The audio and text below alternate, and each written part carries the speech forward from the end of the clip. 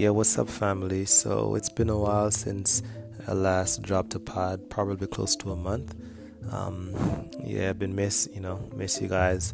Just trying to connect and spread some good cheer and that kind of stuff. But one thing I did say initially when I started this, and I made a commitment to myself, and I'm trying to keep that, is that I really want to make content that really inspires, not just entertains. So I really take time to think about what I speak on and how I put that across. And that being said, I have a very interesting topic to kind of delve into quickly tonight. And this is oftentimes something that people don't like to hear. This word is more like a taboo word in most cultures, with most people, I think. And it's about death, right? And this has just been laying on me for a while. Death. We oftentimes hear this word and we get scared.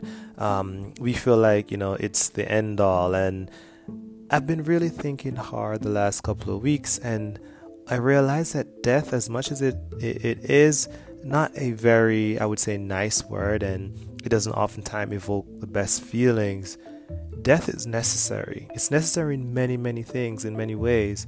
And there are times when we're in situations that it needs to die.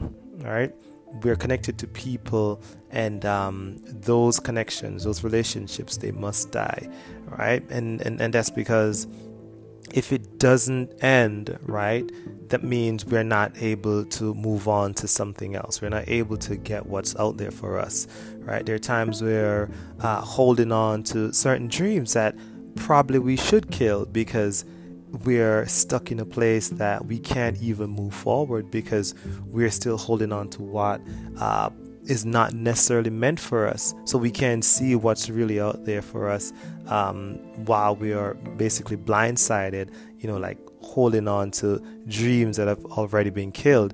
And so it's like we find ourselves in a cycle, right? Just going around, not figuring out, how do I relieve myself of this type of situation? How do I move from point A to point B?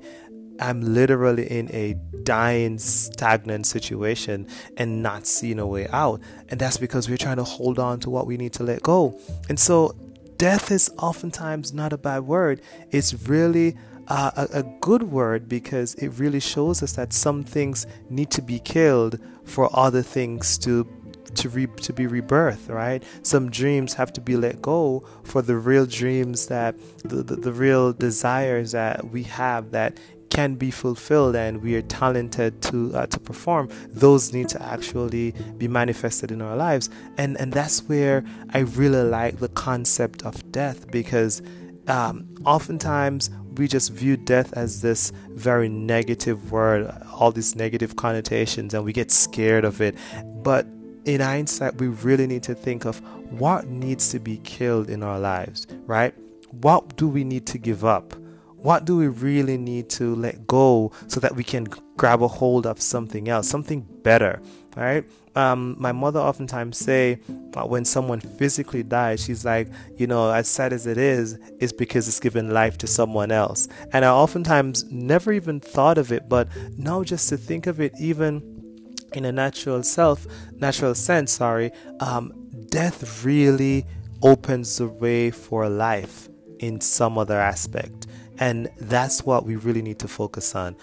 Where do I need to kill certain things, certain lifestyles, certain relationships, whatever it is, right? Certain dreams that I've been holding on to probably for all my life. And I know that this is just not the place that I'm meant to be, right? I'm not saying that if you have a desire, you've worked all your life to do X or do Y, that means you should give up on that dream. Absolutely not. I'm saying that there are times when we're holding on to things that are stagnant, things that have died, things that there's post-mortem have been done on those situations, and we're still trying to resurrect it when we should be looking forward to what's next. And so my question to you is, are you ready to die? It's motivating.